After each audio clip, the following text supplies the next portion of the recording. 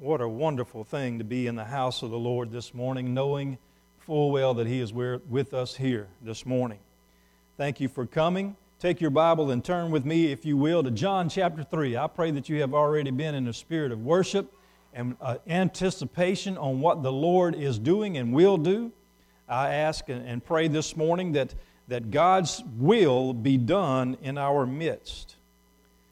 This morning we're studying through the book of John, the gospel according to the disciple John. We have made it to the 22nd verse of chapter 3, and we're going to finish the chapter this morning, good Lord willing.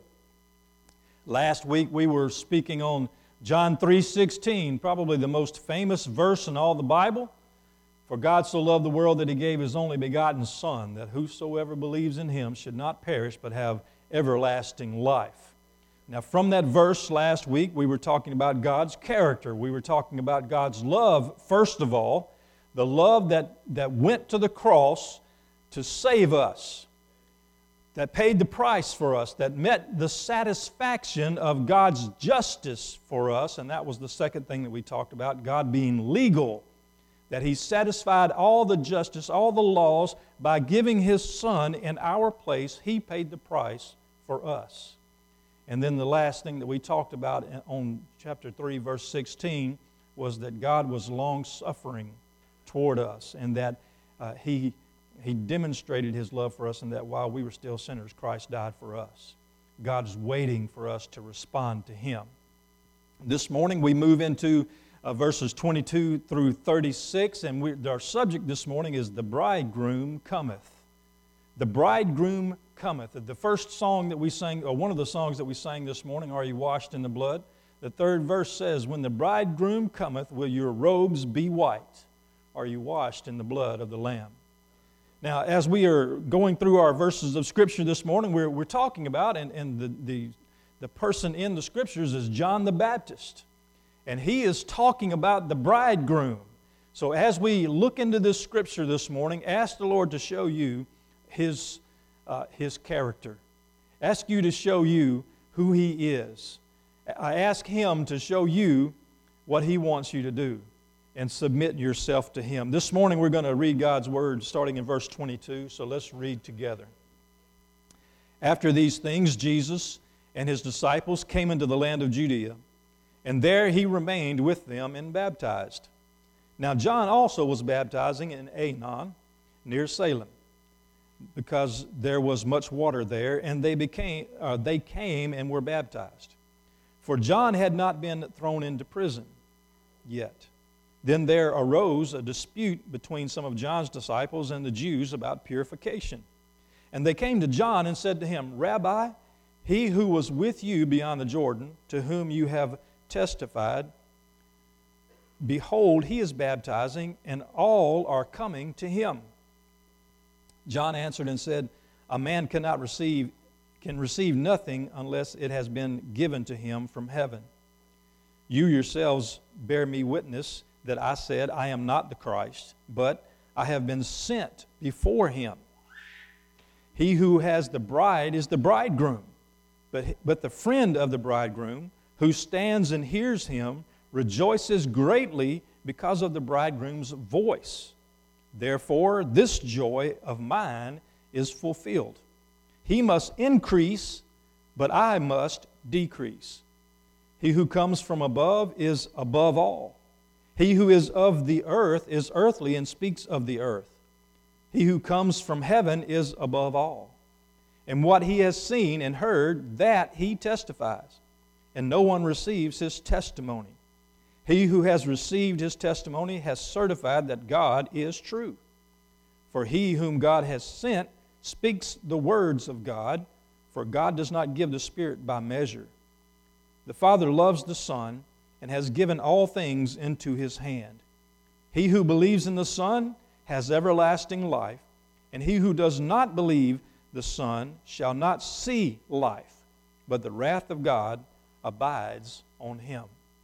This morning, take a look at the bridegroom. Let's pray together, please. God, You are awesome and wonderful in all Your ways. Thank You for this beautiful morning on which we have come to Your house to worship You. May your Spirit speak to us through your word and convict us of, Father, what you desire for us to do. And whatever that is, Father, help us to be obedient because, Father, to be obedient is to love you. To love you is to be obedient to you. So, Father, as we gather this morning, we thank you for joining us, and we expect to see your movement in our hearts. Lord, I just ask for your will to be done in Jesus' name. Amen.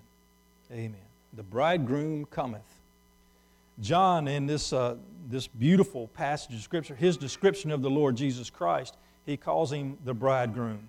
So the things that I want us to look at this morning, in the first few verses there was going on was there was a lot of disputes and distractions that popped up.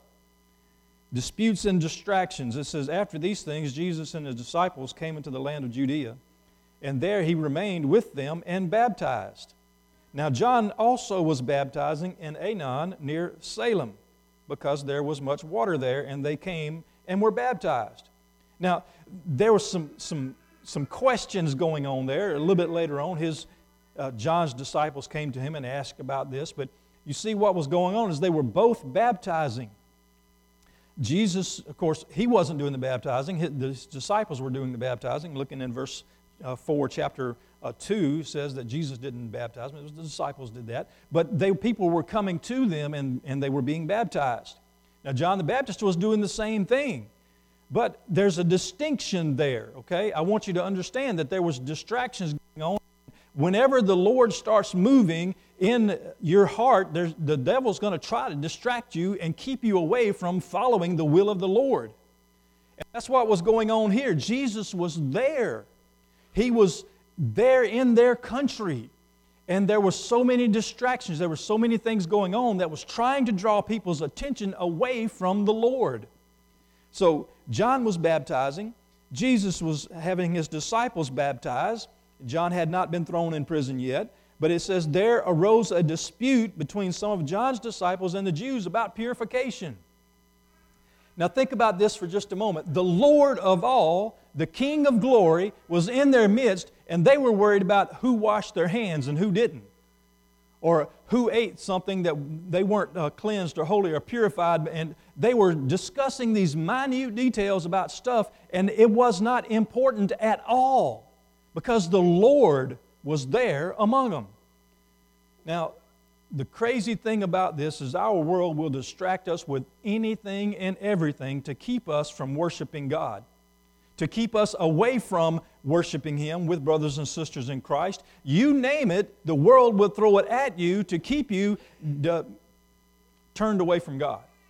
Instead of turning to God, instead of running to God and seeking out opportunities to worship, the world will offer you all kinds of things for you to worship. And we don't think about that as worship, but whatever we devote our time to, more so than God, is something that we worship. Now, as there was a lot of different things going on, there was a dispute about this purification thing that came up, but think about it for just a moment. What in the world did it have to do with righteousness?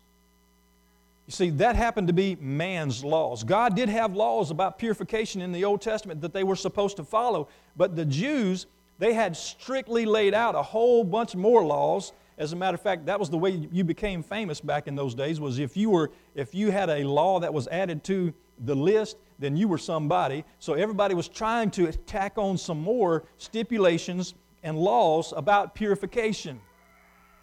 So they were fussing and fighting about what was clean, what was not clean, and the washing of hands and all those kinds of things. But then there was this competition thing going on. Because look what it says, and they came to John. Now they could have been either John's disciples or the Jews. Probably both went to John and asked him this question. The question was, Rabbi, he who was with you beyond the Jordan, to whom you have testified, behold, he is baptizing, and all are coming to him. Now they're talking about the Lord Jesus Christ because John had testified that Jesus was the Son of God. He was the Lamb that taketh away the sins of the world, is what he had said. So John knew who they were talking about. They knew who they were talking about, and they were talking about Jesus. And they said, wait a minute, he's over there baptizing too. So in a sense, they were jealous. And it may have looked like they were in competition with one another. But you know what John told them? He said, a man can receive nothing unless it has been given to him from heaven. You yourselves bear me witness that I said, I am not the Christ, but I have been sent before him. Here's the way that I took that. John is saying to the people that are asking this question about Jesus and about purification, he says, you're missing the point. You've missed it altogether. It's not about the purification things. It's not about who's baptizing and who's not. It's not about them, more people following him than following me. It's not. You've missed the point altogether. Because the Lord of glory, the King, the bridegroom whom he's about to describe in just a few moments, he says, he is here, and I came to bear him witness, so you have missed it altogether if you're following me and not following him. Competition in the house of God? Brothers and sisters, listen, we're not in competition with anybody. I'm not in competition with you. You're not in competition with me. We're not in competition with the church down the road. You see, we're all on the same team. The only competition that we have is Satan, evil in this world. And he's conquered. He's defeated. So what kind of competition is he when we are in Christ Jesus our Lord? Let me tell you what happened to me years ago. First church I was called to, the pastor, the chairman of deacons came to me one Sunday. I hadn't been there too long, and he says, you know what? He says, we're a family church, and I understand that. He said, we're a small church, I understand that, but we're kind of landlocked. He says, actually, there's a couple miles this way, there's a church, a couple miles that way, there's a church, and a couple miles that way is a church. He says, so we're kind of, we're in a position where we really can't grow that much. And he said, the church over here, they're our biggest competition. And that was the word that he used. They're our biggest competition. And I looked at him and I said, brother, I love you, but they're not our competition. They are our sister in Christ. You see, we're to work with one another. The same way that the church, inside the church we work together, we're supposed to work with other churches in the same fashion. There's no competition in the body of Christ because Wellman's not important, Topsail not important, Pleasant Hill not important. The body of Christ is important. That's where our focus should be. We shouldn't be trying to outdo anybody else because you know what? We are no more worthy than they are no matter what we do. You see, we're here to worship Christ and to accomplish His purpose for us. Because we're the only ones that can accomplish His purpose for us. They can't do what we do because the Lord says we're to do what we do. They're to do what the Lord wants them to do. They're to do what the Lord wants them. We've got to mind our business, whatever the business the Lord gives us. We've got to do that. And if we do it to the best of our ability, we're going to be pleasing to Him. It's not we're in competition with them. We're trying to outgrow them. We're trying to outdo them. All these things. It's not that. If you think it's that, you've missed the point. You've missed it altogether. Because the point is submitting yourself before the Lord Jesus Christ as the Lamb of God who takes away the sins of the world, as the King of glory. He's our Master, our Lord, our Savior. John says, look, if you think it's about me, you've missed the point. He said, I've told you that I'm not the Christ. He said, I've told you that He is the Christ. As a matter of fact, everybody that was coming to John, he was sending them to Jesus because that was His mission. That was His purpose. All the disputes and all the distractions that this world brings before us and before the church, they're no good. They're not of God. God's not the author of confusion. He's the author of unity and love. And when you see that, when you feel that, you see that is from God. Don't worry about the disputes. Don't worry about the distractions. Focus on Him. John was trying to get all of those that were coming to him. All of the Jews, whether they were teachers or Pharisees or whomever, those that were following him, he was still pointing them to Jesus and baptizing them in repentance, but he was sending them to Jesus. And then he describes himself. John does, in verse 28 and verse 29. He goes on, he says there, you yourselves bear me witness that I said, I am not the Christ, but I have been sent before him. He who has the bride is the bridegroom. But the friend of the bridegroom, who stands and hears him, rejoices greatly because of the bridegroom's voice. Therefore, this joy of mine is fulfilled. John says, look, I'm not the bridegroom, I'm the best man. He said, at the wedding, at Jesus' wedding, or the bridegroom's wedding, I am there to support the bridegroom. I am there standing beside him so that he may receive his bride. Now, his purpose was to make sure that the bridegroom received the bride. And once that happened, his job was done. So that's what John says. He must increase. I must decrease because my job is over. He says, I've introduced the Son of God. I've introduced the Lamb of God to you. It's not about me. It's not about who's coming to me or who's following me. It's about everybody coming to the Lord Jesus. It's about them following Him. And John says, I was sent. I was sent before Him to testify of Him. That's what John said in chapter 1, verse 23. As a matter of fact, the Old Testament prophecy about Him, he said, John said of himself, I am the voice of one crying in the wilderness, make straight the way of the Lord. Make straight the way of the Lord, as the prophet Isaiah said. He said, it was foretold, my ministry was foretold that I would come and lay down the pattern and stretch out the way, make sure the path was clear for the Lord Jesus Christ to come. You see, I've done that. He said, that was my purpose. I was the best man to the bridegroom, and now the bridegroom's here, so my job's over. He said, this is it. I still send people to him because he's the bridegroom. He is the main one. Now, John goes on saying that, of course, he was the bridegroom, and he says, my purpose, since it's fulfilled, I'm happy about that. John says, my joy is full. I am rejoicing at the sound of the bridegroom receiving the bride. When I hear his voice, I'm happy. As a matter of fact, he was overjoyed. That's why he was still sending people to Jesus. They were coming to him because of his fame and that sort of thing, but he was saying, look, it's not me. It's him. And whenever he received those peoples to himself, he says, of course, it's not me, it's him. And then he says, I'm going to decrease because he is increasing. As a matter of fact, every one of us, it's not about us.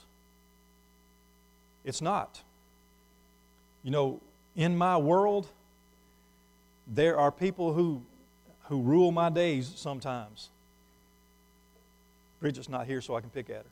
Sometimes she tells me what to do. She lines out the day for me. This is what we're going to do. Okay? Yes, ma'am. Sometimes Judah, my grandson, he's the one that rules the day. So I've got to take care of him or do whatever it is with him. But you know what? I look at that and say that's my opportunity to decrease so that they can increase, so that I can show them how important they are to me. Now, apply the same thing to the Lord Jesus Christ. How many times do we stop in the morning time and say, Jesus, increase in my life and cause me to decrease? Help me to put you first and not what I want first. Increase your influence over me throughout everything involving my life. And when you do that, by the way, just like John says, therefore this joy of mine is fulfilled.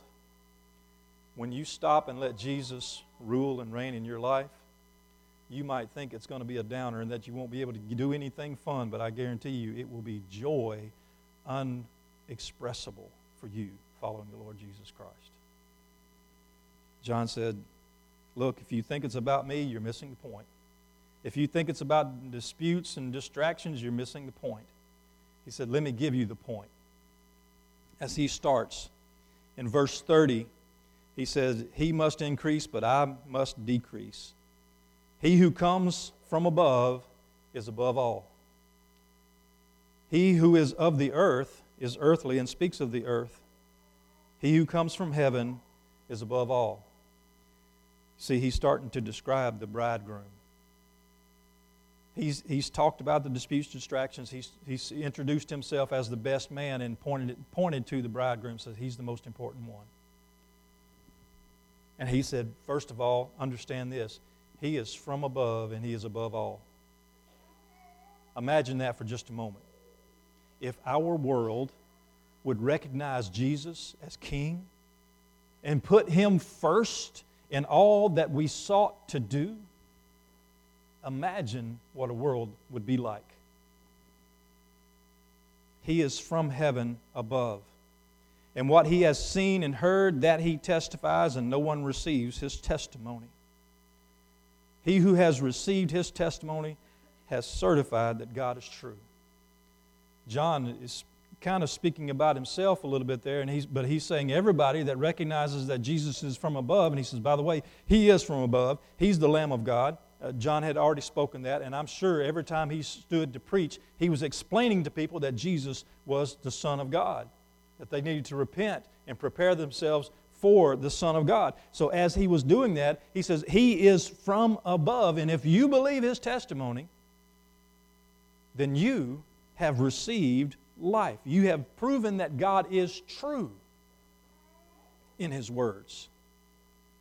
And then he said, for He whom God has sent speaks the words of God, for God does not give the Spirit by measure. He says, God sent His Son. So Jesus is the sent Son. He said, here's the point. God loved you so much that He sent His only begotten Son, that whosoever would believe in Him, in the things that He did, in the things that He said, and trust Him to save them, trust Him with their life, they shall have everlasting life in His name.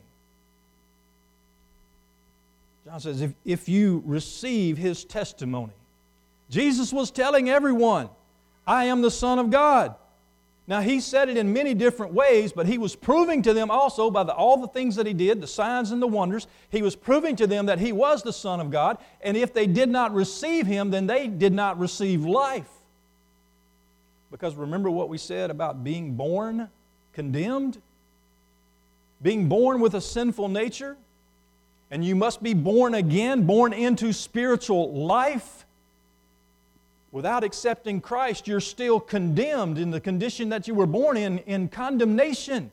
But accepting Christ, if you believed His testimony, you certify that God is true, and God then saves you.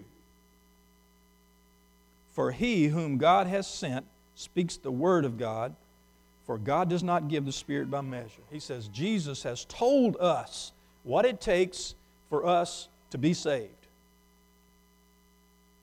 The Father loves the Son and has given all things into His hand.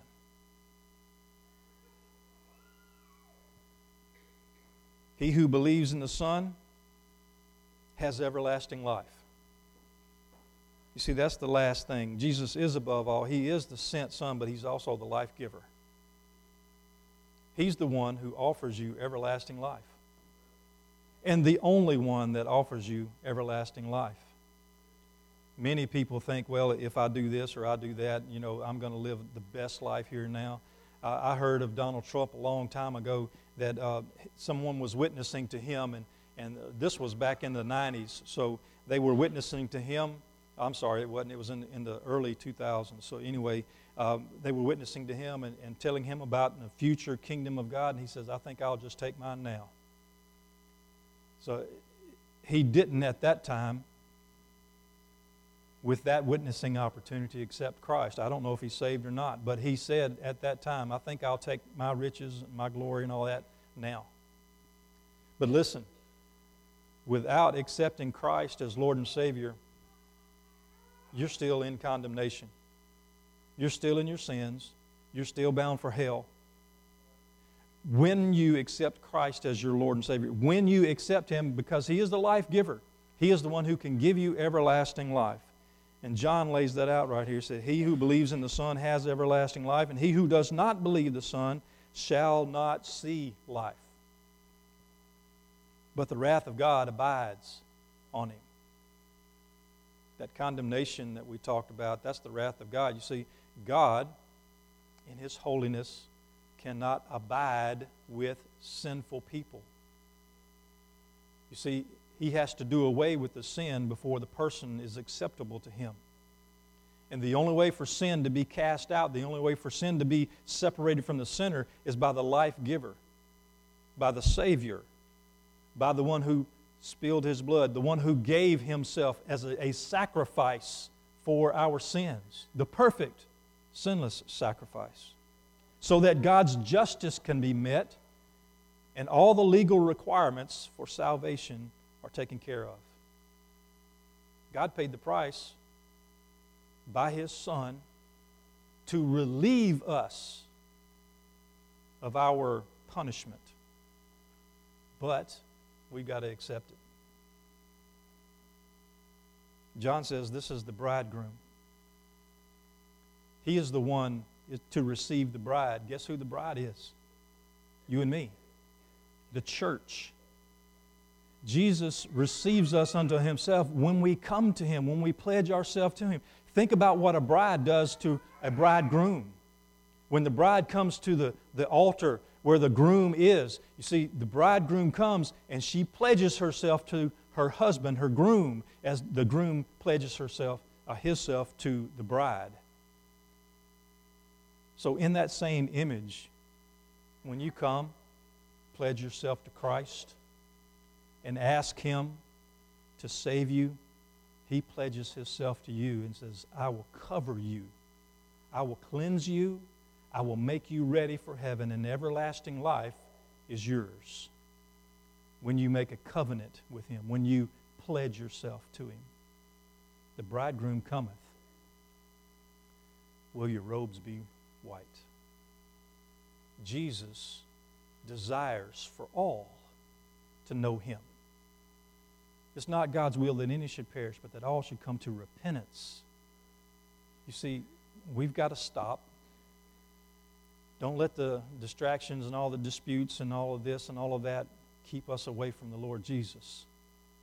Recognizing that we are being introduced to the one who loves our soul so much that He gave Himself for your freedom, for your righteousness.